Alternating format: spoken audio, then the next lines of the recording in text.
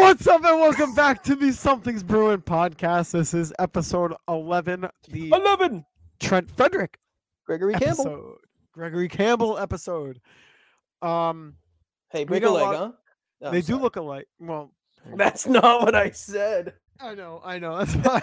That's why I'm gonna restart. No, don't restart. Keep that in. That's hilarious. I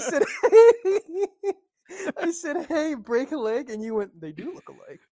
Hang on, I'm gonna restart. No. All right. Keep that in. That's hilarious. All right, we'll keep this in. But welcome back to the Something's Bruin podcast. We are now well into 4 games into the season. Bruins just this is the last time we recorded, I believe. They played the Florida Panthers and last night the Ottawa Senators.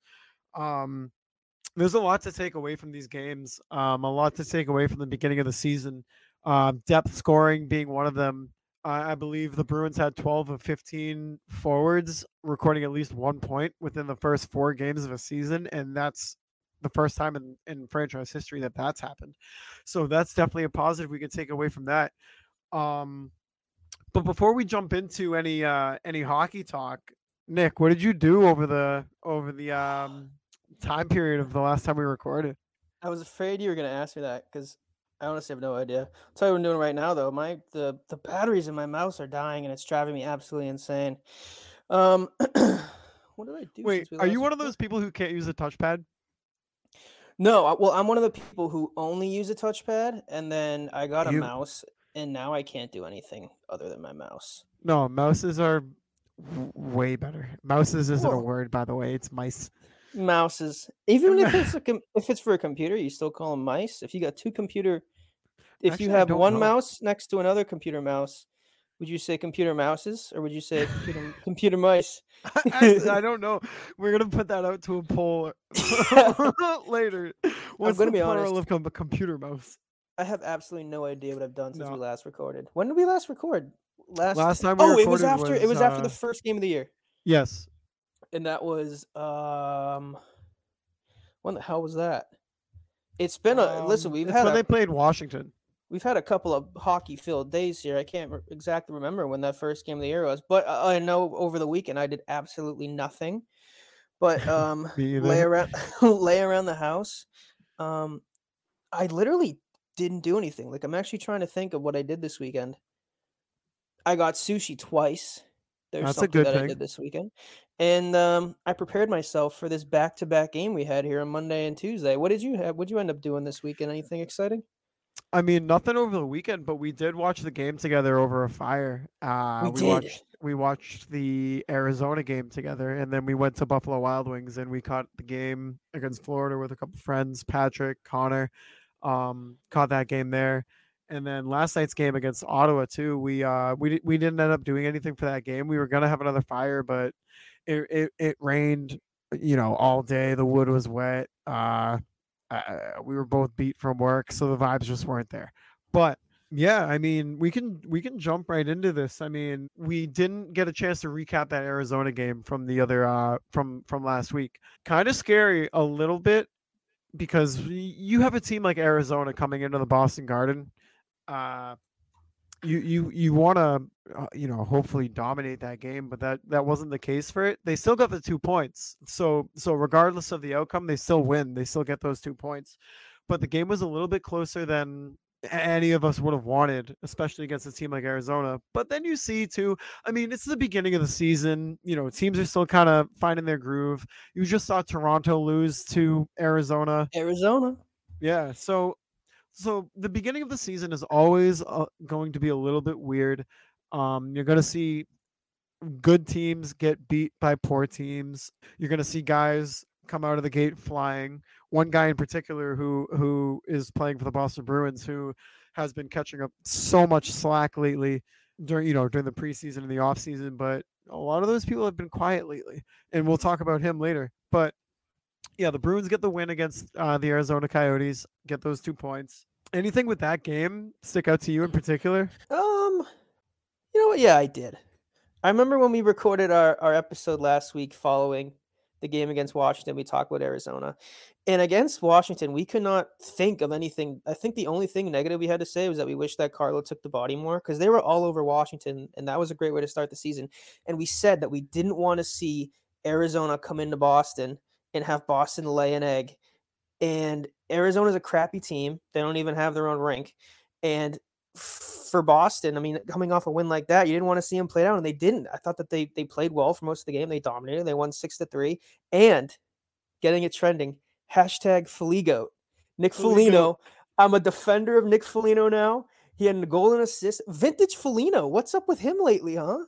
Oh my Dude, gosh. Nick Foligno right now, for the amount of slack that he's taken in the off season and in the preseason, ourselves included too. We can't just pretend that we weren't, down on him to beginning the year. I mean, but in defense of us, 99% of the fan base was. I mean, Yeah. you have a guy here who's making 3.8 million. He didn't live up to expectations last year. I mean, he only scored 2 goals last year, and he's already matched that total this year.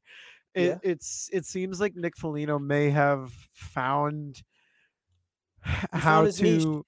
He found his niche, and he found a way to really complete the role that he fills on this team. And as long as he continues to play the way that he does, and plays with the energy and the emotion that he is right now, and just the willingness to compete every single night, he's going to be one of the key pieces to this team moving forward. And I mean that sincerely. He's going to be a giant piece of this team if you expect them to really, really go far this year. Yeah, and I'll be honest because that's what we do on this show. We're honest, we admit our mistakes. I was all aboard the I hate Nick Foligno train. I Yeah. was I was the conductor of the Nick Foligno hate train when we started this podcast before the preseason even started, because it's no secret that he wasn't great last year, especially given his contract, and he was always my leading candidate in terms of freeing up cap space on this team. He would be the one to move based off of his age, his contract, and what he gave you last year, and what you have potentially who could take his spot in this team this year. And he has done nothing but make me eat crow because he has been awesome this year. Like you just said, what does he have? 2 goals and 2 assists. He's got 4 points already. He's playing a big role in your bottom six. He's a leader. Obviously, the guy who wore the C in Columbus. He's doing well with these guys who are on. You have a lot of young players now coming up on your fourth line. You got guys shuffling in. We're gonna talk about Greer on that third line as well. And I feel like Nick Foligno plays a big role, not just on the stat sheet, as he scored again against Ottawa last night. He's been playing well, but I feel like in the locker room as well. I think I saw I don't know if it was Swayman, somebody yesterday after the game had a soundbite. It might have been Montgomery actually. Talked about the leaders on this team, and he said, we have Bergeron, who's the best captain in the league, and then after that, we have a bunch of leaders on this team, and they do. I mean, you got David Krejci's back, who's been wearing the A for a freaking decade. You got Pasta, who's the ringleader of all these Czech boys other than Krejci. You got freaking 7 of them on the team. You got Nick Foligno, who is the leader and the captain of a good Columbus team there for 7 or 8 years, however long he's wearing the C over there. I mean, you got a lot of leaders on this team. And for the young guys that are coming up and for the young guys that are already on this team, that's what you need. So it's definitely good to see. I'm happy for Nick Foligno. Whenever you share your opinion on a player and it's not necessarily a positive one, especially when it's a player on your favorite team, you want nothing more than to make them have you feel like an idiot. And Nick Foligno has me feeling like a dumbass right now because he's playing so well, and I'm so happy for him. Well, the thing is too is like Swayman let in 3 goals on 21 shots. We'll get to him later. Zaka had a goal that game. Coyle had a goal that game. Nick Foligno had a goal that game. Derek Forbert had a goal that game. Um, and the Coyotes definitely made it a little bit closer than most of us would have liked to see. But I mean, that's hockey. Things like that are going to happen as long as you get the 2 points and you get the win. At the end of the day, that's all that matters. Use it as a stepping stone. Use it as a building block, and just make yourself better. But after that game, this was the big test early on in the season. Um, weird things are going to happen in the beginning of the year. Like, for instance, the Philadelphia Flyers are undefeated right Yeah, now. what the hell's up with that? I I thought don't they were know. tanking for Bedard. They should be. I They mean, can't even do that right. they can't do anything right. But um yeah, the Florida Panthers came into town, and definitely a you're going to be battling with them a lot during the season for potentially that third overall spot, maybe that second overall spot, maybe a wild card spot. But they're going to be a team that you're every time that you play them, you're going to want to secure those 2 points. And that was a game that Linus Allmark started. Allmark had he let up 3 goals. He had 41 saves. Or I'm sorry, he let up 3 goals on 41 shots. He had 38 saves. That's a great stat line right there for him. That game, Jake DeBrusk came in flying. Right, he wasn't even supposed to play that game either. Yeah. That's the Jake DeBrusk was not even supposed to play. He was skating in warmups to everybody's surprise. Slots in on that first line right on the wing, and then 21 seconds into the game, he just busts through the neutral zone, beats the defender, just rips a shot on Bobrovsky and beats him. I want to say it was blocker side. Either Mhm. way, it was far side. He beat him far side, and immediately it was the only goal of the period, but immediately gets the crowd rocking, gets the bench going, and kind of sets the tone for the game, which is what you want to see out of Jake DeBrusk, especially. Yeah, it was a great way to start the game. That's the Jake DeBrusk that we all know and love that we were missing last year. You got to think. I mean, the way that some of these young players have started this season, like you said, Greer and some of these guys that are playing roles that probably wouldn't be playing this role had they be healthy. You got to think Montgomery's got something to do with that, right? Even like I Oh know we yeah. haven't talked about the Senators game yet, but the amount of line combos he was running with last night was insane, and that's something I don't know if Cassie would be doing that. I know in the past, Cassie would kind of get bogged down and just keep putting out the same lines over and over and over again and watching them not work. So it was nice to see that, but happy for DeBrusque. Florida Panthers, I mean, that was a game I think most people were kind of chalking up as a loss. I sent out that tweet asking people like what they thought was going to happen tonight, and I would say a good 90% of them were saying that like we're going to get our faces stomped in, like we're gonna get shit on. Like I don't even want to watch this game because Florida is a really good team, and Boston is about to set. They're about to have back-to-back games, and they're hurt. And we saw the exact opposite. I mean, the Bruins played really well that game. Obviously, they won, and we were watching that game from Buffalo Wild Wings, and you said it right off the bat. I mean, the Jake DeBrusk setting the tempo like that, a guy who nobody knew he was going to play, and then right off the rip, like 20 seconds in, busting down the right wing and scoring there. I thought that it was an overall good game, and it stinks that it led to a stinker that they had last night. But that was a weird ass game. That game last night was crazy. It was I drunk. mean, it was drunk, dude. I think it was, yeah, Florida, not Florida. Ottawa came out 3-0 in the first, or yeah, 3-0 initially, and then Bergeron gets that first Bruins goal that makes it 3-1, and then Boston has the power play to start the second period. They score right I think off the Krejci bat. scored. It was David Krejci, and then AJ Greer. The legend just continues to grow for AJ Greer. Um, he's a player for this Bruins team that in the preseason he definitely gained some momentum within the Bruins fan base just because of the way that he was playing, the way uh his attitude was towards the team and his role within the organization, and I think people really appreciated that. But I'm I'm telling you just as a straight up fact that absolutely nobody could have predicted that AJ Greer AJ Greer would have 5 points through 4 games in the NHL. He's got 3 goals in 4 games, including an empty net goal, and he's got 2 assists. He slots into that third line so well alongside Coyle and whoever they decide to stick on the third. It's really right now. I think it's between Smith and Frederick, and I think AJ Greer is kind of, I wouldn't say cemented his spot, but he's definitely um It's his spot to more. lose right now, I feel It's like. yes, yeah, it's definitely his spot to lose. I mean, the way that he's playing, I said something the other day, like he's just got he's playing with 110% effort every Yeah. single shift that he's out there. Yeah, and I think I tweeted it after Florida, I believe he had the 3-point game because he had the empty netter at the end. And I remember the Bruins put out a graphic saying that his 3-point game that he just had tied a career high for points in a season. He did that in one game, and he had 2 goals that game, which tied his career high for goals in a season. So he literally put a season's worth of what he's used to in terms of his output in one game. Well, the thing is too is like one of the biggest criticisms about this Bruins team over the past couple seasons was the uh, inability and lack of offensive depth.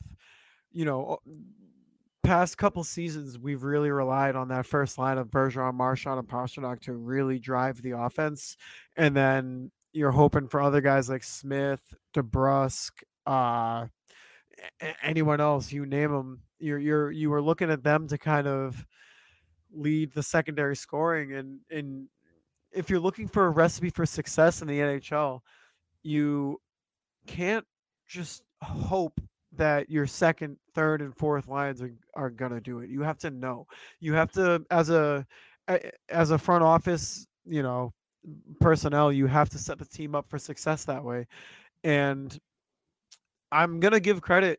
Don Sweeney, Cam Neely, all the front office guys, bringing in Pavel Zacha, bringing back David Krejci, giving Jake DeBrusk the confidence that he needs in order to produce by putting him on that first line, having the ability to put Pastrnak on the second line with David Pastrnak, and then slide in either Zacha or Taylor Hall. Even it's something that this year's team is really.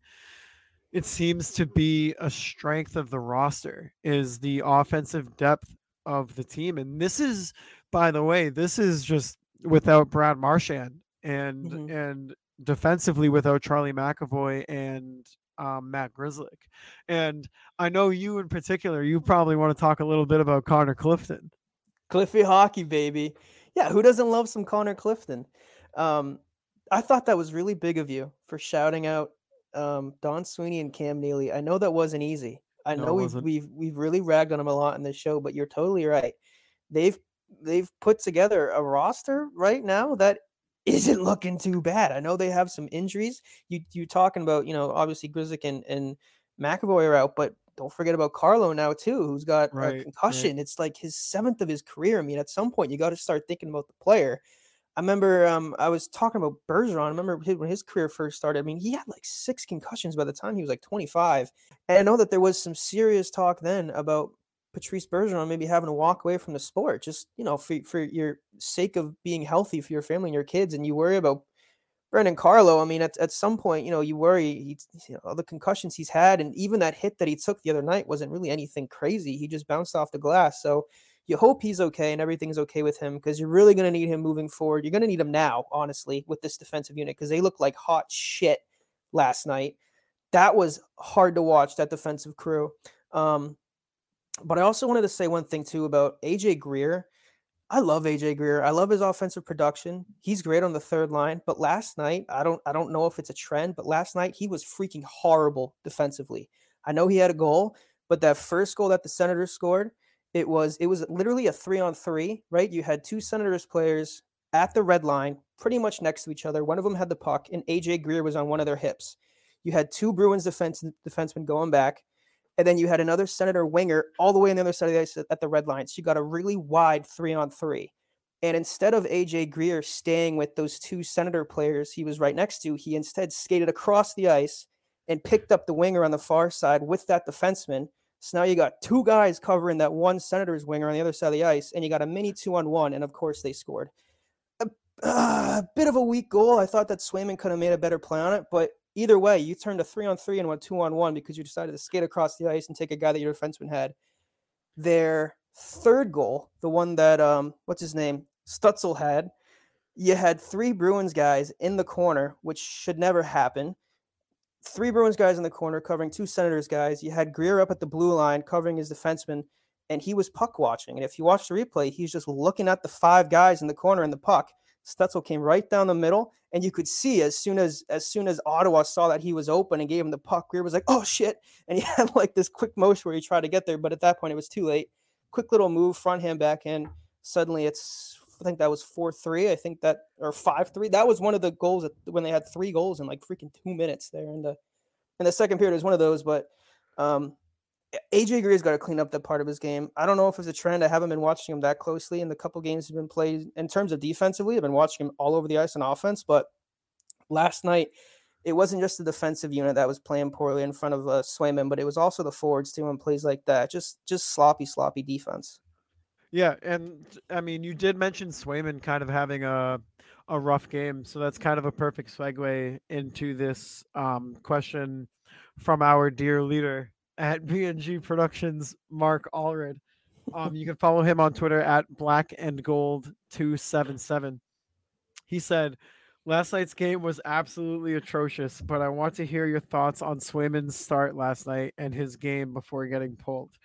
Please don't be Mm. one of the goalie hug brigade members who are saying he's not to blame when he wasn't exactly stellar." So here's the thing: Jeremy Swayman was outplayed by Linus Allmark in the preseason. And a lot of people were saying that's okay, like it's preseason, it doesn't matter, like these are just warm-up games for the guys. But when you see that translate over into the regular season and his game still looks a little bit shaky, it's not a good thing. It's not a good sign at all. Um I mean, he let up 6 goals on 25 shots. He had a 760 save percentage last night. And when the Bruins were making comebacks and tying the game, you were looking for him to make that save to kind of keep the momentum on the Bruins side, and he wasn't able to do that. And it's not the most concerning thing in the world right now because we do have Linus Allmark who is playing unbelievable. But going forward, you cannot allow Swayman to really get away with this kind of play. He needs to be sturdy in net. You need to know, and the guys on the lineup need to know that regardless of who starts in net, whether it be Allmark or Swayman, that you're confident in their ability to go in there and be reliable. And right now, you can't say that about Jeremy Swayman. You just can't. If you're looking at it objectively, um, Linus Allmark is the better goalie thus far in the preseason and in the regular season. I do think he'll. I mean, we're 4 games into the regular season. I have faith that he's going to turn it around. I'm not at all saying go Allmark for the majority of the games going forward in the season. Like I'm not saying that at all. But right now you are probably going to lean on Allmark. I mean, he's playing better. He's the better goalie right now. You lean Allmark. Definitely a couple goals that the defenseman from the Bruins did leave him out to dry a little bit. Especially there was a 2-on-1. I believe it was the third period where it was. I think it was a Stutzla goal, but out of all the goals he let in, that's kind of the only one that I can really think of where you can kind of blame it on the defense and not him. All the rest of the goals were on him. He did not have a strong game. You know, respectfully, I disagree. Really? Oh Oh no God. no. I thought that you're right. He didn't play great. I thought that he didn't play great against Arizona either. I mean, he gave up 3 goals on 24 shots. Yeah, he didn't. That's and that's a crappy Arizona team. I know they have some offensive players, but I mean that's a team you're a lot better than. And you would think that for Swayman, like you just said, who had a bit of a rocky preseason, you would hope that a team like Arizona comes in here on your home opener and you can really shut the door. And I thought that he really didn't do that night, but the game last night with Ottawa, I thought that was an absolute masterclass in how to not play hockey in front of your goalie. And you're right, Swayman did not have a strong night. He did not look comfortable for most of the night. And some of those goals he could have made a better read on, but that first goal was a 3-on-3 that turned into a 2-on-1 in the slot. That's I thought it was a bit of a weak goal. I thought that he could have made a save, but either way, that's a defensive breakdown. A play like that shouldn't turn into a 2-on-1 right in front of the goalie. The second goal, was a 2-on-2. It was actually a 1-on-2. You had Forbert and Clifton out there. Kachuk came off the bench and just came screaming down the wing, and Clifton was puck watching. He didn't even decide to turn to his right and see that Kachuk is right there, who then took a shot at, like, I don't know, somewhere in the circle and beat Swayman. That's a save that you would kind of want him to make, but at the same time, if Clifton makes literally any reaction whatsoever, he's not, Kachuk isn't going to get that shot off. The third goal, which was, of course, a goal interference, but at the same time, Stutzel, who he got his goal back later on him, but Stutzel's wide open. Nobody is covering him. And I think that was Lauko, who was like in the slot puck watching. This team has a horrible habit of puck watching. The first goal, Greer, for whatever reason, booked it across the ice and turned a 3-on-3 into a 2-on-1. The second goal, Clifton was puck watching, let Kachuk come right past him. The third goal that was called back, you had your center, your last man back, puck watching, because you had two defensemen in the corner together. That should not happen. And Krejci was puck watching as well. It was just a lot of puck watching. I'm trying to remember the other goals that they had. Well, just to jump in too, Anton Strawman got his first game, That's his what I was first thinking regular of. season game. Yeah, and I don't know. He didn't look like the same player that we saw in the preseason. I think off the top of my head, I'll double check, but I think off the top of my head, I think he was a -3. And he didn't do anything noticeable out there at all. Yeah. Um, Yeah, he was definitely, and I remember the other goals now. There was three goals where I feel like Swayman, probably, you're right. Swayman could have made a better play on the puck, and he could have turned some of those into saves, but they were also opportunities that the Bruins literally handed to Ottawa. They gave them odd man chances all over the ice because they were puck watching. I believe it was the fourth goal, the one that I mentioned earlier, when you had three Bruins players in the corner battling for the puck with two Senators players. Somehow the Senators come out with the puck, and AJ Greer, your winger, is standing up the blue line puck watching, and Stutzel comes right through the slot. If you watch the replay, the entire middle of the ice is wide open. That is a recipe for giving up a goal. I mean, you can't do that. Also, the Strawman goal, he had right behind the net, he gets the puck and just slides it over to the Senators guy, who then gives it right to the slot, who scores. I mean, there's 5 goals right there where two of those definitely were not Swayman's fault. The Stutzel goal, where he was wide open in the slot, where nobody was within a freaking country mile of him, I do not blame Swayman for that at all. The goal that he gave up, where Strawman just handed the puck to the Senators behind the net, I don't blame Swayman for that one as well. And the other ones, I think, was just a classic case of just sloppy hockey. I think it was missing players, puck watching, and Swayman not exactly doing his best job of bailing you out. yeah, and let's not forget either. Ottawa technically they scored a fourth goal in that first period too. That would have made it 4-0. Yeah, But it was called back due to a goalie interference, and honestly, that call could have gone either way. Um, so potentially you have Jeremy Swayman there letting up 7 goals. I mean, that yeah, you're in the you just anytime you let up, I would say even more than 5 goals, you're 90% of the time you're not going to win. yeah. Um, I think last night you saw a lot of sloppy positioning in the defensive zone, and a lot of that stuff starts with your defenseman. And you yep. can see how battered this unit is. And I think that it showed itself last night. I think that, we made note of it when they played Washington. I thought that the defensive unit was playing out of their mind. I thought they were playing a lot better than we would thought that they would be, given the injuries that they had. And I think not having McAvoy, not having Grizzlick, and of course now not having Carlo, you saw it last night. They regularly were sending two defensemen in the corner. And when you do that and you have your center watching the puck, that's just leaving lanes open behind you. And you saw it all night. The goal that got called back, you had Krejci watching the puck. I don't even remember. Lauko was like standing in the corner. I think Lindholm fell, and whoever he was out there was standing next to him in the corner.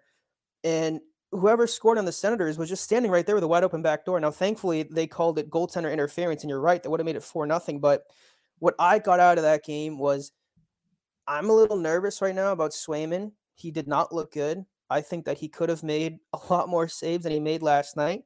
But I think the bigger thing that I took from that game is not just your defensemen, but your forwards played horrible in your own zone. They played horrible in the neutral zone. They were turning the puck over, and they were missing reads, just out of position all night. And if you give up 7 goals like that to Ottawa, I mean, how do you expect to beat Tampa?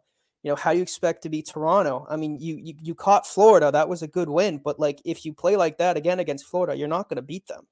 I thought that it was a masterclass last night of how not to play in front of your goalie.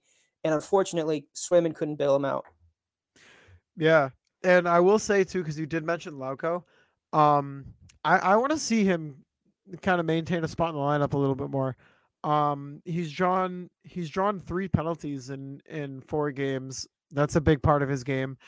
He has a couple points. I know he has a goal. But Lauko, Foligno, and then whoever you can kind of mash into that fourth line. I want to see Lauko in there because his game seems to really fit that fourth line role.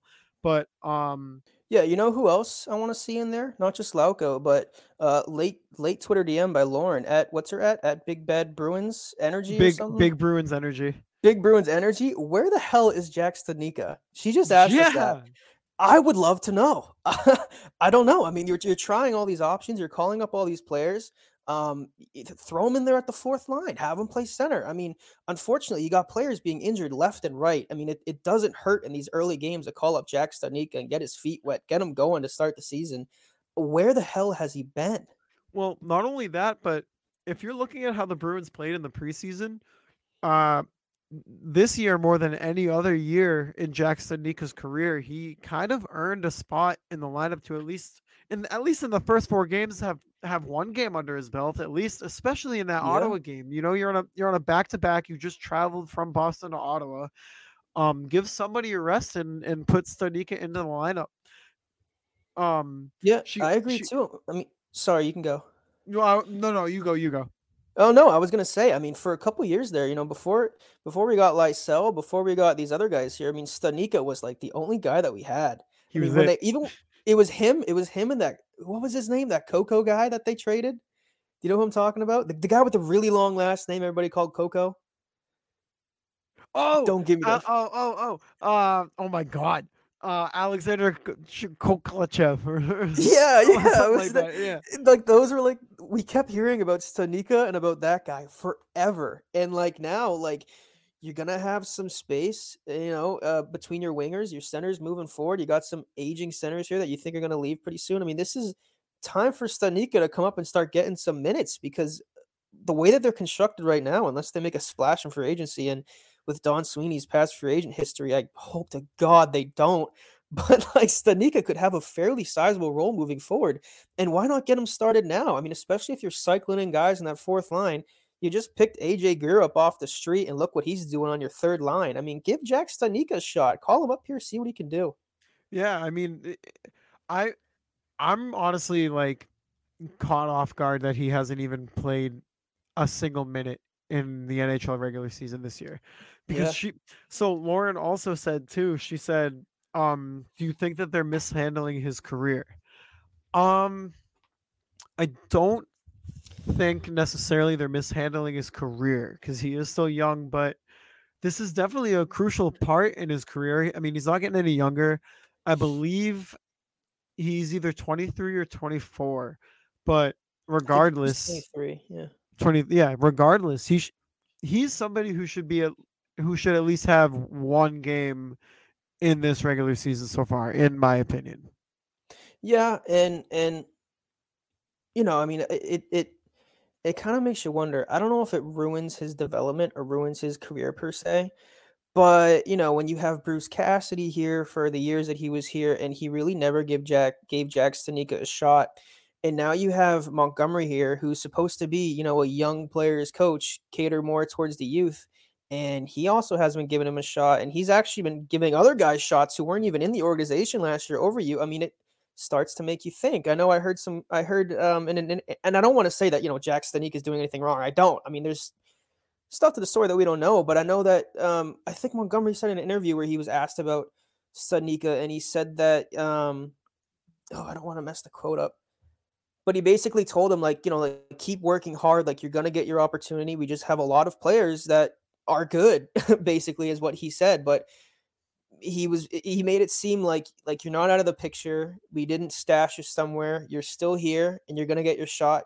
Just keep working hard in practice, I guess. Keep making an impression. Not just like in practice too, but I don't know, ask questions. You got a bunch of veterans on this team who've been through the same thing. I know Bergeron was on the roster, was like 19, but still, that's a guy you can lean on for help, some assistance, and transitioning into the NHL and see what you got to do. Well, especially too. I mean, Bergeron's a center. Stanika's gonna probably be a center. Like, Mhm. learn from Bergeron, and I'm sure he is too. It's not like Stanika's just in practice going through the motions. Like, he's in the NHL for a reason. Um, he has the skill set. He has the potential. It's just he has to wait for his opportunity. But when his opportunity comes this season, he needs to seize it. He needs to take that opportunity.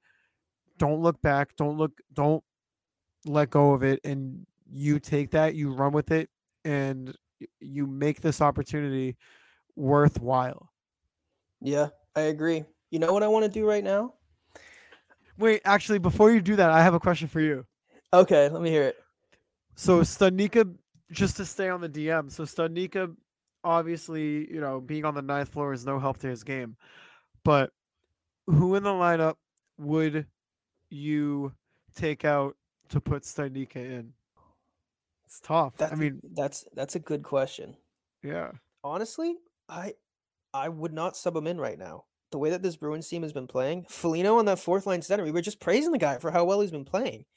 I mean, I don't know who I would put him in for. I like Coyle, his spot in the third line, yeah. You're not gonna unless take you Coyle away, like bump Coyle to the wing and put Stanika on the third line. But like it's not so much that like Stanika deserves a spot in this Bruins team because he I feel like he does. I mean, I don't know what he's doing every day in practice, but I feel like he's been in the system long enough, and you're gonna need him enough in the future where he should be getting some minutes. But at the same time, the nobody deserves to have their minutes taken away in right? terms of their centers. Like Foligno deserves a spot in this lineup right now, the way he's playing. So does Absolutely. Coyle.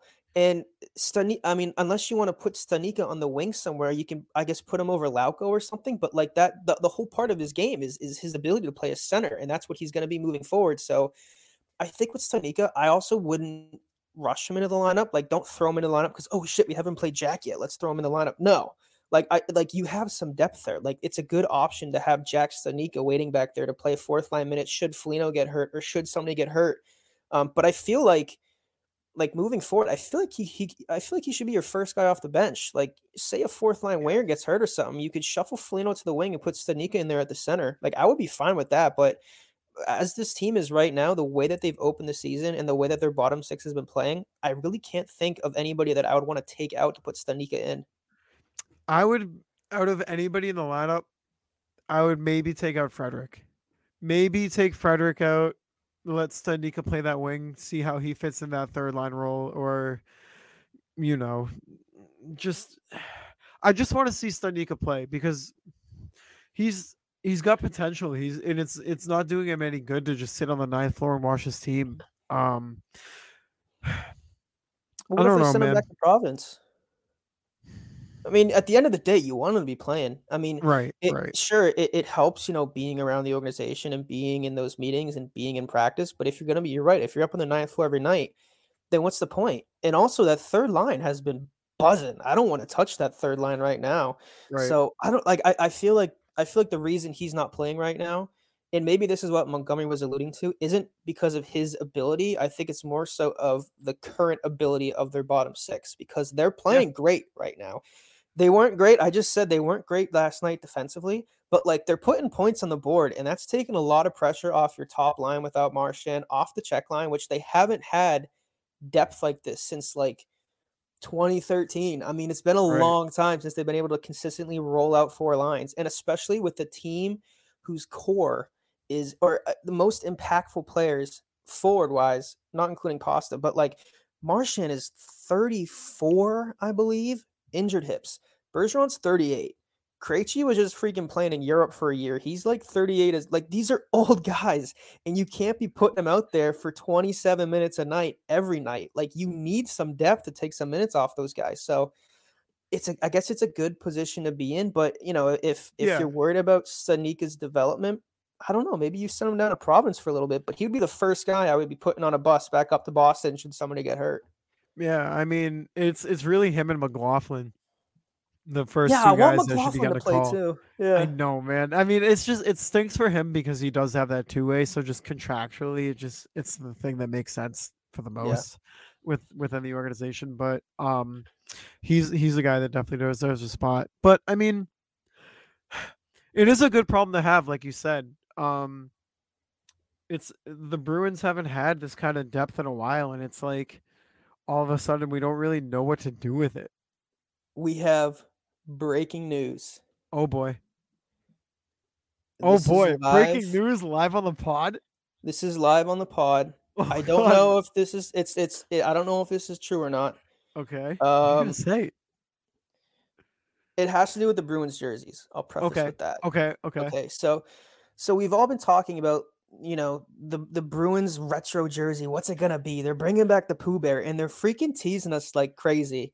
And I don't know if you saw, but I tweeted about it today. Andrew Raycroft, who of course works for Nesson, very in touch with the Bruins, changed his profile pic to a picture of him when he was on the Bruins in like freaking '05, whenever the hell that was, wearing the classic yellow Bruins jersey with the big Pooh Bear on front. And I quote tweeted it and I said, "Hey now, that's a little suspicious, you know. The Bruins are ready to release the details of this jersey. Why would Raycroft change his profile picture to the Pooh Bear jersey today of all days, where they just dropped the teaser? Well, I'll shout this guy out. Adam Famino at Adam Old Crow just responded with this. I don't know if it's true because this isn't from the NHL, but I will say it has the Adidas logo in the bottom corner and the NHL logo as well.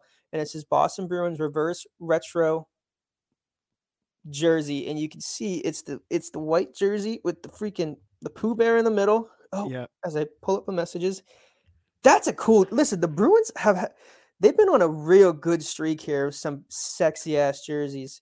dude. My one of my favorite ever Bruins jerseys, and I don't know if people agree with this. I feel like they should, but that third jersey that they were wearing for most of the 20 teens, the all black with the shield on Yes. the front with the walking bear. Whenever I see that jersey, I immediately think of Lucic. I immediately think of Sean Thornton. I think of those teams that would just beat the shit out of every team that they played. And oh my god! And then even that's when they started to wear the Bruins shield on their shoulder as well, where it has the same logo as a third jersey. I think those are like my favorite Bruins jerseys ever. Those jerseys for a while way back, I would have been okay with them making that like not replacing the home jersey, but like kind of like a Linus Allmark, Jeremy Swayman, do it 50-50. Like Yeah, I loved those jerseys. They were yeah, and so clean. they really were, and it's hard to get creative with jerseys in the NHL because like the sweaters are sacred. Like it's kind of the unwritten code of the NHL. You don't touch the jersey, which is why these jersey ads I think are so stupid. But that's beyond the point. And like so many teams, like especially like the original six teams, like Bruins, Toronto, Red Wings, Rangers, like those jerseys have not had any change in so long. And I think that the Bruins have changed the B a handful of times. And when they added like the wings on the B and like they finished this, like the Bruins B right now, I think is perfect. I don't think their Yeah. logo gets any better than it is right now.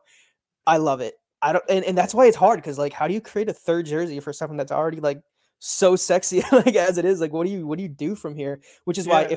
if that guy's tweet is true, I think I looked at it again. I think it's a prediction tweet, but that's what people seem like it's gonna be, like that white jersey with the mountain crest and the big Pooh Bear in the middle. I am all over that. I because like that is so different than what we've seen them wear recently. That would be awesome.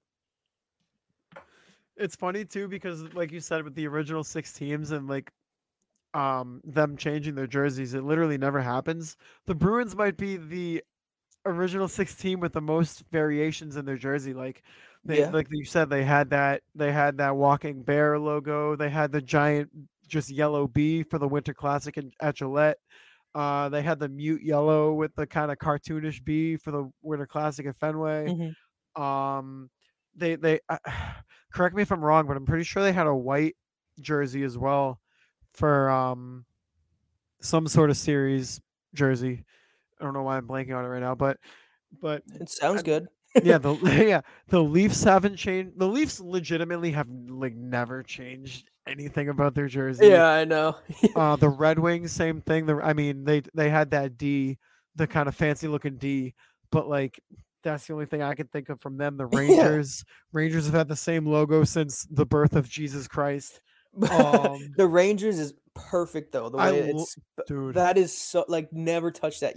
never. I tweeted at you last night. You know what I think are the two most hideous jerseys in all of I hockey? Can I guess? Cur- Yeah, go for it. Current jerseys? Current jerseys, yeah. Okay, I know one Well, is this Edmonton. also yeah, this also I was gonna say this also includes like alternate jerseys. Those navy blue Edmonton ones with just Gross. nothing but orange trim, like makes me it's like it makes me vomit. Like that is disgusting. There's literally no design whatsoever. It looks like it was like you pulled it out of a dumpster and just threw it on. Can you guess what my other least favorite jersey has a similar theme? Can you guess what it is? Same colors? Not the same colors, but same design idea. Nashville. No, it is those Dallas Stars black jerseys with the neon greens. I Really? I think that they were cool for like 1 year, and now I just hate them. They're like that's an EASHL jersey if I've It ever is. seen it. There's no design. It's just you. Let's just take the normal Dallas Stars jersey, black it out, and then like where every white stripe on the jersey was, let's just make it neon green. Like that looks so dumb to me. I can't stand that jersey. But did you see the rumor that is most likely true about their jersey? No what? They're gonna make the reverse retro glow in the dark. You play with the lights on. Why does it matter if the jersey glows in the dark or not? When you're out That's there the for the anthem, when you dim the lights, it, you got glowing players out there on the blue line. that's their home ice advantage. They just turn the lights off so that they just look like those like stick people with like the Well, wouldn't that be an advantage for the other team because you can see where the stars are, but the stars can't see you? yeah, but then the other team has no idea where anyone else is. Well, They're just yeah, but icing they the know where puck the all other game. team is. Oh my god. Okay, listen. I want to play a game, Okay. and I call it a game. You can call it whatever you want. But I was listening. I don't remember who it was. I was listening to a podcast, and they were doing almost like a pick'em, like a who would you rather have, this guy or that guy. And I thought that that could be fun. So I have 20 names here, 10 sets of players, and I wanna go through and want to hear who you would rather have and why. Okay. Sound good? Sounds phenomenal. Okay. The first matchup, there are a few Bruins on this list. The first Okay. matchup is Taylor Hall or Tomas Hurdle. Taylor Hall. More offensive consistency. Hurdle definitely has a little more physicality to his game, but the way that the NHL is trending, like yeah, that's still a good thing. But I would rather have Taylor Hall, who has been the MVP of the league 1 year, um, been on successful teams, and just consistently produces offense. I would go Taylor Hall. Was Hurdle was he not linked to the Bruins last year or within the Yeah, he last couple of was. years? I was gonna say, I swear there were talks about him. Whenever I think of Hurdle, I always think of that game where he had 4 goals like his rookie year, and the fourth goal was when he put his stick between his legs and roofed Yeah, like, oh my gosh, obscene, I remember that. That's insane graphic. to do in your first game. Yeah, and I was like, "Holy shit, like, this guy's gonna get freaking 80 goals this year," and he's Yeah, just been, maybe he might get mid-30s 1 year, but just a very run-of-the-mill average top line winger or center, whatever the hell he plays. But that's a yeah. good start. I also wanna add in here all of these players, current situations, so you're taking them for their age as well as their contract, Okay. okay? Okay. Okay. Next matchup, Charlie McAvoy or Adam Fox. How can you do this to me? Yeah. I'll tell you who I would Oh take after God. yours. Oh God. Ah, I'm Fox. Yeah, that's who I would take too. That I hurts. felt gross thinking about it, but ugh. I I mean, mean, but Adam if you Fox were just to has a little more like offensive. ability to his game, but Exactly. McAvoy is And the he's a better year younger defenseman. too, if that matters. But Yeah, whenever you look at any sort of ranking, whether it be, I don't know, TSN ranking their top defenseman, it could be Yahoo Fantasy top defenseman. They're always 4 and 5, or they're always 5 and 6. It's always Fox one spot ahead of Charlie McAvoy. yeah. Which, as a Bruins fan, I don't like it, but as a fan of Damn. hockey, yeah, I think I would put him Yeah, just a little bit above Charlie McAvoy. All yeah. right. If I take my fan glasses off for a second and I really look at it, I would. Oh my god, I hate that I'm saying this right now, but I would probably take Fox over McAvoy. Yeah, that's fair. Fuck. That's fair. Couple American boys though. You can't hate them, huh? Hey, Fox is hockey American, East. right? Wait, I should have looked that up before I said it. yeah, he is. Okay, I'll take your word for it. Also, I have a theory. I am absolutely convinced that Canadian Gary Bettman refuses to let NHL players go to the Olympics because he knows that the USA will finally mess Canada up. We've got a freaking squad. Are you kidding me? The reigning MVP, Austin Matthews, American. Connor Hellebuck, American.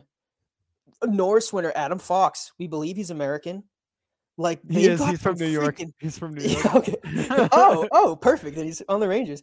Like Yeah. like this, like, if the United States were to start sending Americans to the Olympics, best Olympic team USA has ever had, hands down.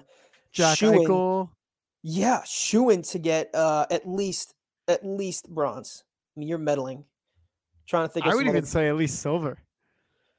Well, I mean, let's not get ahead of ourselves here. We know that they do have quite the tendency to somehow randomly implode on the big stage, but Austin Matthews alone, guy just had 60 goals. Have him as your top line center. All right. Moving on. Third one. Elias Pettersson or Brady Tkachuk?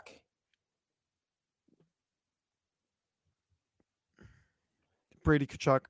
Yeah. I think I would say the Pedersen's too same thing. streaky. Pedersen is too streaky. Kachuk at least brings like if he's not producing offensively, at least he brings that nastiness to the lineup. Yeah, that's what I was That's something. thinking too. Yeah, that's something Pedersen doesn't bring. He can score, he can assist, and he can punch your face in.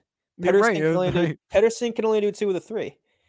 And Yeah, he's on the no. Canucks, and we don't like the Canucks. Oh, they're so irrelevant, dude. Have you wait, Alright. time out. Before we go any further, all right. So I know this is a Bruins podcast, but like we said in earlier episodes, we like to branch out too and talk about the NHL as a whole.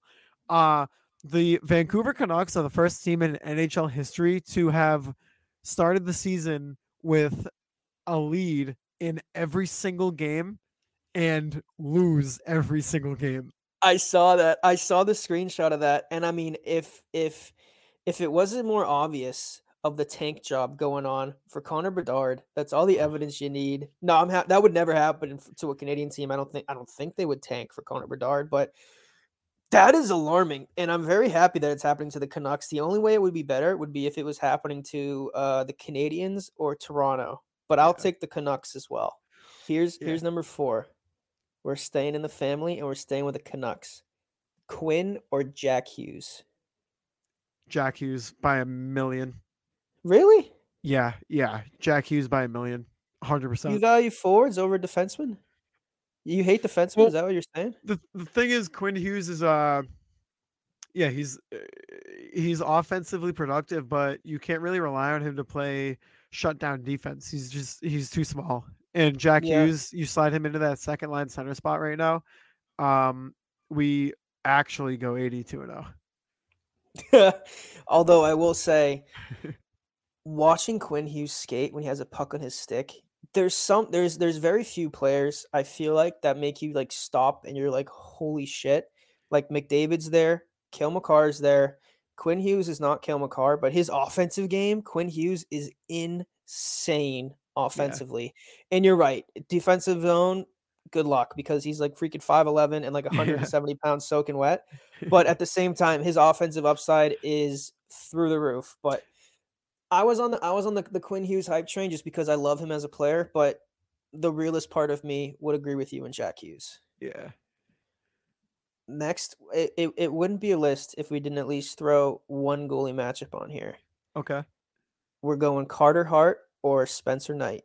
Ooh. Keep in See, mind, See, Carter Hart has had a weird start to his career. Some years he's good, some years he's awful. Spencer Knight hasn't really been proven, but he seems to have a really high ceiling. I would go with Carter Hart. Really? Yes. I would go with Spencer Knight. Cuz I think Carter Hart is really finding his game right now. I think it's either his third year or his fourth year in the NHL, and I think he's finally comfortable and he looks damn good.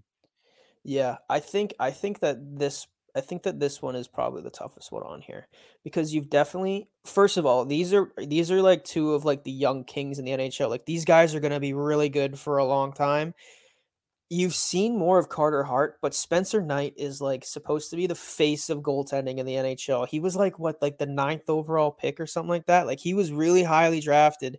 And I know you haven't seen as much of him because I also have Bobrovsky down there in Florida, but I'm a big potential guy. I think for myself, I would take Spencer Knight, but there's no wrong answer there because Connor Hart's insane as well. Carter Hart, whatever the hell I called him. All right, next matchup: Nikita Kucherov or Artemi Panarin. Oh man. Panarin because Kucherov is made of glass bones. Yeah, but I feel like Tampa does that on purpose so they can circumnavigate the cap. They I feel might like be, I feel but like I'd every still go year they all Panarin. get together. I feel like every year they all get together and they all draw straws. And I feel like Kucherov is just really bad at it. He just got horrible luck. And Who's getting hurt this year? Who's going to every year, LTIR?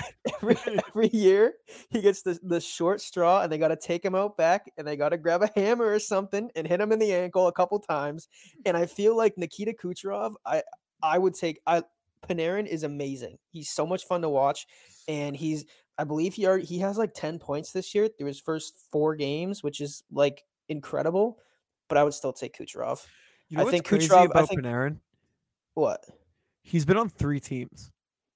Yeah, you know what's even crazier is Chicago took Andrew Ladd over him. Yeah, I mean, what a clusterfuck the Chicago Blackhawks have been. I think the Chicago's defense, they knew that he would. I'm pretty sure it was Andrew Ladd. I think they had It was Ladd. either Lad or They, Sod. It was one of those two. oh, I think it was Sod. I think you're right. They had Sod, and they won the Stanley Cup, and then they let him go, and then that line. I think he was on the top line with Taves, and Kane might have been on that line too. And that line really struggled with Panarin on it instead of well, it didn't struggle, but it wasn't as good. So then they decided to like let Panarin walk so they could save money and then bring back Sod and then like talk about a blunder. Like holy hell. Like Look at Panarin is insane. yeah. Look at them There's no now. They're screwed. yeah. They they had to get rid of DeBrincat so they could freaking pay the lights in the place. Oh, oh. I think that's a hard one. I think there's no wrong answer there. Myself, I would take Kucherov just because he had like freaking 130 points that year. He won the MVP, and I just think he has a better track record. But Yeah, that's he fair. does have glass bones and paper skin, so you might have me with that one. No, that one could go 50-50 either way. But I do want to ask you this. Yeah, Not even really ask you this, but just to bring it up. Um this division really only has one team that's putrid, and that's the Montreal Canadiens. thank But goodness. the Buffalo Sabres are a good team. They're no longer the team that you see them on the schedule and you're like, okay, scheduled win. They're not that team anymore. Tage Thompson is a beast. Alex Tuck is a beast. Owen Power is a beast. Rasmus Dahlin is a beast. Um, the only really fault that they have right now is oh, by the way, Victor Olofsson, beast. JJ Paterka, beast. Beast, Jack Quinn, beast. beast. The Buffalo Sabres. Okay, all right, but they have Craig Anderson in net. This like 42-year-old goalie. That's the only real piece that they're missing. Mhm. They're not gonna make a run of the playoffs this year, but they're not a team that you see on the schedule and you're like, okay, 2 points. Like you're gonna have to show up to play them. Same thing with the Ottawa Senators. We literally just saw that last night. Not a scheduled win. Um, Imagine if Buffalo, for whatever reason, decided to knock rid of Linus Allmark. Yeah. Yeah. Yeah. Thanks, Buffalo. Blunders all Oh, around. and Taylor Hall. Yeah. I mean, they did well by getting rid of Jack Eichel, I guess. Yeah, well, they did. The Sabres also did just waive Anders Bjork. So Yeah, and nobody picked him up. I was hoping the Bruins would get him back. So I mean, eh, effectively, you would have just given up what a second for Taylor Hall, and they gave up some other prospect, I think. But yeah. oh well. Oh, Detroit. That was the other team that was the other team I was thinking. Dude, they have they have the biggest Yeah, line in NHL history. I think it's Soderblom, Sundqvist, and someone else. God, I'm blanking on his name right now, but that's okay. But that Soderblom guy is going to be a problem. yeah. Cider, Larkin. They have Huso in net now. None of these teams in the Atlantic Division are just a walk-in win anymore. Other than really Montreal should be a walk-in win, and still, even Montreal, they have Suzuki and Caulfield. They could sneak in. They could surprise you, but um, yeah. I mean, this division. There's so much parity in the NHL now. There's really only a couple like terrible teams. This whole thing started because you went, wait, I want to ask you a question. And you just started talking about Buffalo and the Red Wings. Okay, well my main question is out of Detroit, Buffalo, and Ottawa, out of those three teams, which one of those three could you see really, really pushing for that wild card spot? I would have to say Ottawa, Hmm. right? I just think that I'll be the first to say I'm never going to trust the Buffalo team to do anything until I see them do it because they've just been ass for so long. And I think that comparing Ottawa to Buffalo, I feel like Ottawa has some more heavy hitters. They have some more guys who've been around for a while.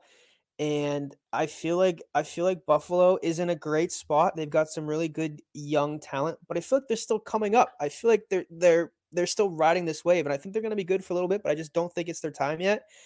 Where Ottawa invested, they made some trades in the offseason. They got the Brinket, they made some moves. They got Claude Giroux to compete this year, and I think because of that, I think the veterans that they have on their team mixed with some of these guys that got in the offseason and the guys that they already had, I think that out of those 3 teams, Detroit, Buffalo, and Ottawa, I would be most afraid of Ottawa, and I think that Ottawa's probably has the best chance to get the wild card.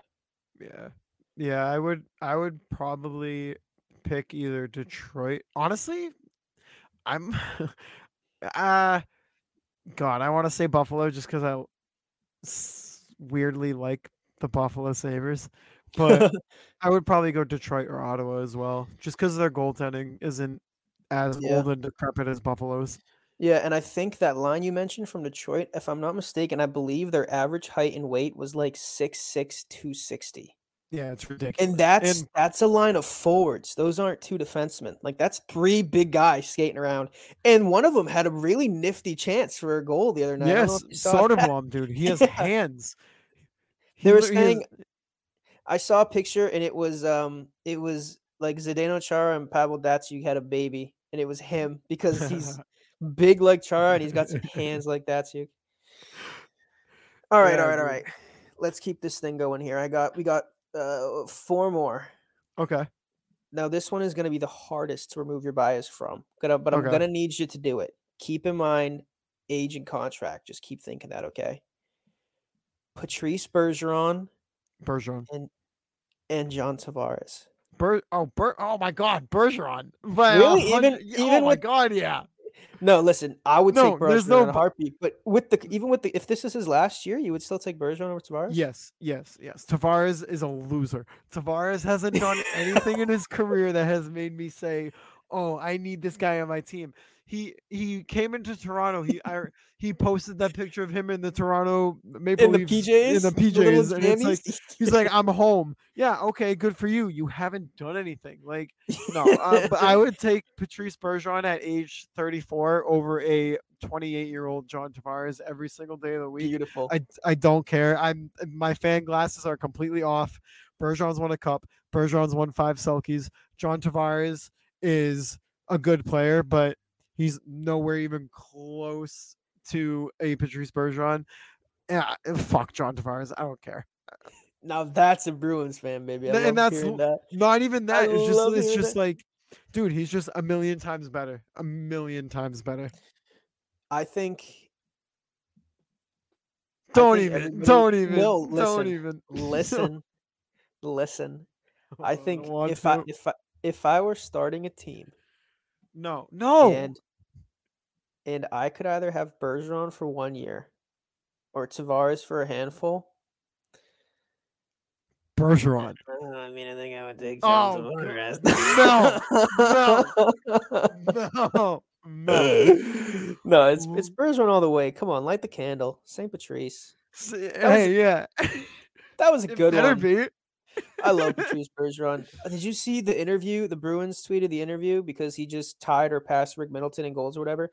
They shared a video of his first ever interview that he had after he scored his first goal, and he was a baby. He was like 18 years old. You could tell he's from Quebec because he could hardly speak English, and he was like, "Oh, like what'd you see when you scored the goal tonight?" He's like, "Oh, like they're laying open up, and I go and I shoot the like the, the guy. You could Dude. tell English was his second language. He's come a long way." Dude, because they immediately jumped to the interview that he had after his recent goal, and it sounds like a different person.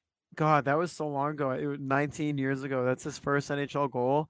I mean, you hear that, and you just you come to an appreciation level that you may not have even had before. That was 19 years ago. That's a baby Patrice Bergeron, and It's he's talking about his first NHL goal. He's come so far, and we're so lucky. it's crazy. I mean, it puts things into perspective. I mean, it doesn't. I don't want this to be Bergeron's last year. I feel like it's more probable than not that it will be. I'm hoping that it's not. I think things could happen. He could be here next year. I But feel like he does. I think he comes if back next year. I hope Way him and too early Cricket both come prediction. back yeah. But I mean, like for myself, I mean, he was drafted. I wasn't even in kindergarten yet, and this guy is still playing. Like that is so insane, and not just still playing. Like effectively, the guy just won a Selkie. Like he's still he's an 89 overall in NHL 23. Like he's still a really good hockey player, and it's amazing that he's been this effective. Like when the Bruins won the Stanley Cup, in 2011, like I feel like that was like I remember everything from that. I feel like it was yesterday. Bergeron was the ripe age of 25, That's and my age right now. he's now you're an old man, and he's now 38. Yeah, what? Hey, Bergeron's out there winning a cup. What are you doing? I'm here fucking sitting at my desk. talking about talking about when Bergeron was my age? Yeah, It is kind of crazy to think, just to put it into perspective really quick. Like, I, I, I'm 25 years old right now. I can't even imagine, you know, just the experiences that he's gone through at the age of 25. It's insane. I mean, he was already solidified as one of the best NHL players. He won a cup that year. I don't know, man. It's crazy. I don't want to get too sad now. We still have a long season to watch Bergeron play, and hopefully a Oh long yeah, yeah. playoff run as I'm not well. even So, honestly. I'm not even thinking about that at this point. I'm just focused on right now. okay, you know what I'm focused on? This next matchup, Who is it? we have infamous 2015 draft pick. Could have been on the Bruins, wasn't. Kyle Connor or Senish. No, I'm just kidding. Kyle Connor or Mitch Marner. Ooh. Honestly, this might sound crazy, but I would go Kyle Connor. Really? You wouldn't take Yeah. Mitch Marner and put him at defense? No, I Did you see think Toronto was talking about doing that? I don't know how yeah. serious they were. God, what are they doing up there? I don't And know. now I they're think sponsored by Milk. Sorry. yeah. I think Mitch Marner, obviously he's a great player. Um he's more of a playmaker than a goal scorer, and right now I would probably take Kyle Connor as a goal scorer over another playmaker. That's fair. Yeah, I That's mean, a good one though. Those two are that's a difficult duo to pick from. I mean, I think I would. That is hard. I think I would take Kyle Connor too because it's not every day that you come across a 40 goal scorer, and it's not Right. every day that they're like 24. So I Right. think for that Right. for that reason alone, I would probably take Kyle Connor. Next, battle of the defensemen. Going back to the Bruins, Hampus Lindholm or Seth Jones. I don't know. It's hard because it seems like every team that Seth Jones goes to, like, They suck. stinks. Yeah. Yeah. I would probably go with Hampus. I think he has more. I think he has more stability to his game than Seth Jones does. Yeah, that's fair. This is the only one I really didn't have an opinion on. I mean, I would take either. The Bruins Yeah. fan in me wants to say Hampus Lindholm though, so I'll say Hampus Lindholm. And Yeah, I'd go Hampus. I feel like based off of some of the teams, and you're right, some of the teams that Seth Jones has played on, and to be fair, Hampus Lindholm was trapped in Anaheim for until he came here last year. I would feel more confident with Hampus Lindholm back there than I would Seth Jones. Yeah, But that's I just agree. me. That's just me. All right. Now this is the last one. This is either going to be really hard or really difficult. Would you rather have Cale Makar or Connor Bedard? Kale McCarr. So I it was really I easy. go Kale. Yeah, I go Kale McCarr. Connor Bedard hasn't proved anything yet. Kale McCarr might win like the next like 7 Norris trophies in a Oh, row. he definitely will. It's by the time, we're in our 40s, it's gonna be called the Makar Trophy, the amount of times he's gonna win it. Yeah, just like the He's Selke's going to be renamed the Bergeron Trophy. it definitely should. I mean, he's absolutely insane. Although, if what they're saying about Connor Bedard is true, and if his game translates to the NHL, like I'm sure he's hoping it will, oh my god. Like, we're about to have a second Connor McDavid on our hands because he's insane. I think you shared it on your Instagram story. The WHL. Who's he playing for? The Vancouver Giants or some shit? I don't No, I remember who he's think he's playing on the for. Regina Pats. Either way, and he had like 19 points in wasn't it like 5 games or something like that? Something stupid. Oh no, he in 10 games, in 10 games. He had 9 goals in 10 games for 19 points. This kid is 17, playing in one of the best junior leagues in the entire world. Absolutely insane. Do you think I know it's big shoes to fill and it's still a ways away. How do you think he's going to compare to Connor McDavid when he first entered the league? Because Connor I think it. McDavid, if I remember correctly, was I think he had 44 points in like 40 games as a rookie because he fell and broke his collarbone, and then like his third year, I believe, when he was 20, I believe was the year he won the MVP, the Hart, when he had like 120 points or some shit like that. Yeah, I mean Connor McDavid's. Yeah, he had 48 points in 45 games in his rookie season, which is unreal. Um, I don't know. I think. I mean McDavid, you got to think too, and you got to remember he went to a team with some already established talent, offensive talent at least. Taylor Hall, Ryan Nugent Hopkins. No, Yakupov. Yeah, Neil Yakupov. I don't know. It's tough to say because if Bedard ends up on a team with like if Bedard ends up on a team like San Jose, I don't know, man. I mean, he doesn't really He's have many stuck tools up there in to. Seattle. Yeah. Yeah, like actually, I'm if he ends up in Seattle, I think that would be pretty cool. He could play with Shane Wright, Matty Beniers, and other guys like that. They could be a wagon if they get Connor Bedard. That would be great for Seattle if they get Bedard. You're trying to Oh grow a team and you get a transcendent star like that. I don't know yeah, enough. I don't know enough about Connor Bedard. I haven't been watching him. I've been hearing and reading what they've been saying about him, and I have been seeing some of his highlights. Looks like he was made in a lab. Like some yeah, of the shit that he does is absolutely insane, and some team is going to get very lucky when they draft him. And I think it's part of his position, who he is, where he's from, and his style of play. I think he's going to carry some Connor McDavid comparisons. Doesn't mean he's going to be Connor McDavid, and maybe that does. It's not fair to him because those are some enormous shoes to fill.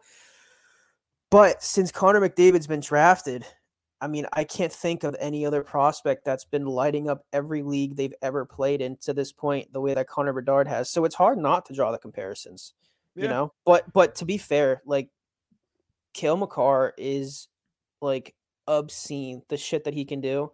And I know I'm a big potential guy. Like, you want to take the guy who's going to be really good over the guy who's okay right now or good right now. But like Cale Makar is still like 5 years out from his prime, and he just had one of the greatest seasons a defenseman has ever had. We've gone on so many tangents on this show about how much I love Cale Makar and about how good he is, so I won't go on for too much. But the only person I would take over Cale Makar in the NHL is Connor McDavid. He's absolutely insane. I agree 100%. McCarr is the best defenseman in the league right now, and McDavid's the best forward. So yeah, we are like kind of coming to a close to the show, but I do want to do one more thing. Anaheim comes into Boston tonight, and I want your prediction on the game. We got Linus Allmark as the probable starter, and for the Bruins, and for Anaheim, it's John Gibson. I thought John Gibson was hurt. Nope. Oh, good He for him. was day to day. He was day to day, but he's expected to start tonight. I mean, Anaheim isn't very good. At least they haven't been good to start the year. They have a -9 goal differential, and they're 1-3. So, And I will say in their 4 games that Anaheim has played, they've scored 3 goals. We've scored, or I'm sorry, they've averaged 3 goals a game, and we've averaged 5.5. We're averaging 35.5 shots a game. They're averaging 23. Our power play is 25%. Their power play is 16.7. Our shooting percentage is 14.9. Theirs is 13. And our face-off percentage is 57.8, while theirs is 48.5. Defensively, the Bruins are allowing 3.75 goals a game. Anaheim is allowing 5.25. Jesus. Anaheim is allowing an average of 42.5 shots a game. We're averaging 32.8 shots allowed a game. Our penalty kill is 92.3% to start the season, and Anaheim's is 62.5. And penalty minutes 11.5 for Boston a game, and 14 for Anaheim. So, any predictions for tonight? You just threw a whole bunch of numbers in my head. I zoned out there for a second. I think the Bruins are gonna win. I will say this though, I've been on a crazy streak of predictions lately. Not really, but when the Bruins played Florida, I said before the game started that the Bruins were gonna win 4-3. I was feeling it, and they would have won 4-3 if who got that empty netter at the end? If they sent it a little. Yeah, if Greer sent it a little wide, I mean, I would have been right. So I'm going to count that as a correct prediction. Last game, the Bruins were down 3-0. I said, watch this. Bruins going to win 6-4. They didn't. They lost 7-5. But I mean, I was pretty close. Like those numbers are. I got the teams wrong, and I was off by 1 goal for each. But that's pretty close. So I'm going to say, are the Bruins home or they're home? Right? You're going to the game, aren't you? Yes, I will be there. Hell yeah! One half of the what are we called? The Bruins something crew is going to be in attendance. Sometimes my mind just goes faster than my mouth. I'm going to predict that the Bruins are going to win. Linus Ullmark's in net. I'm going to say 4-1. 4-1 victory for the Bees. 4-1 victory for the Bees. I'm going to go with a 5-3 win for the Bruins.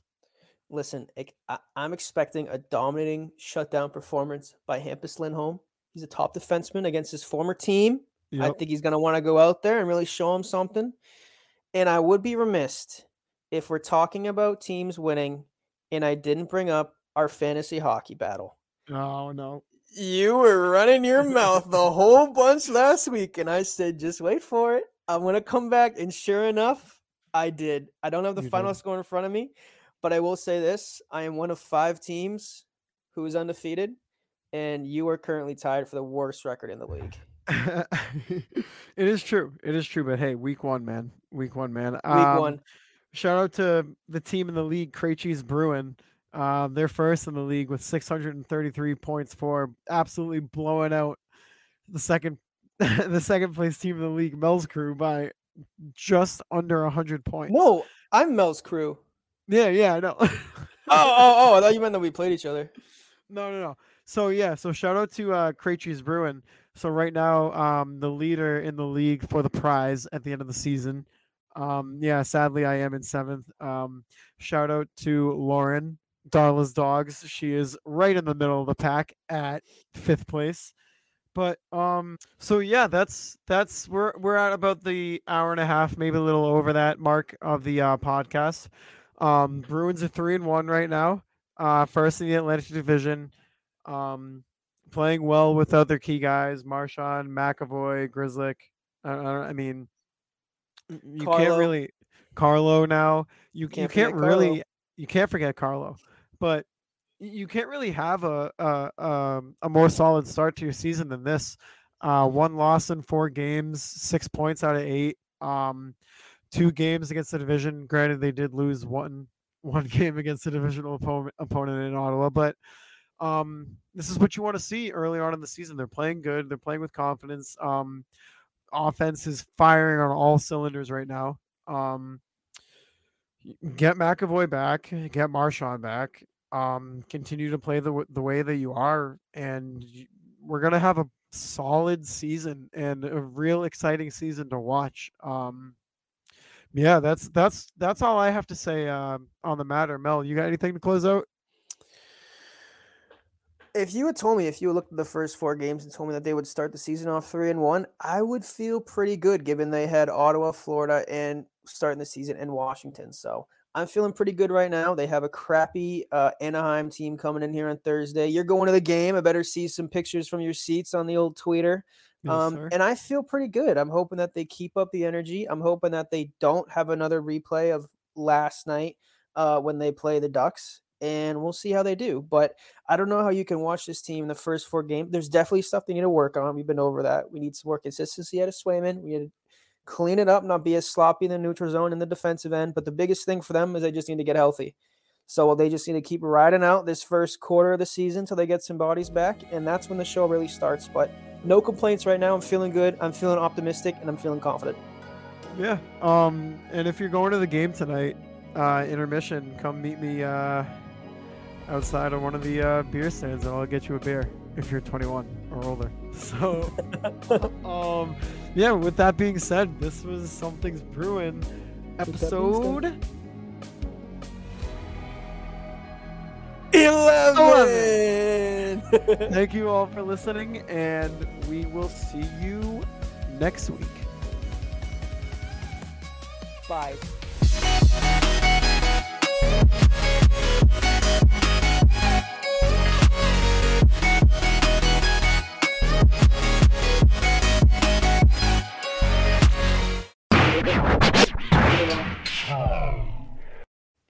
Cinnamon buns, cinnamon buns, cinnamon buns.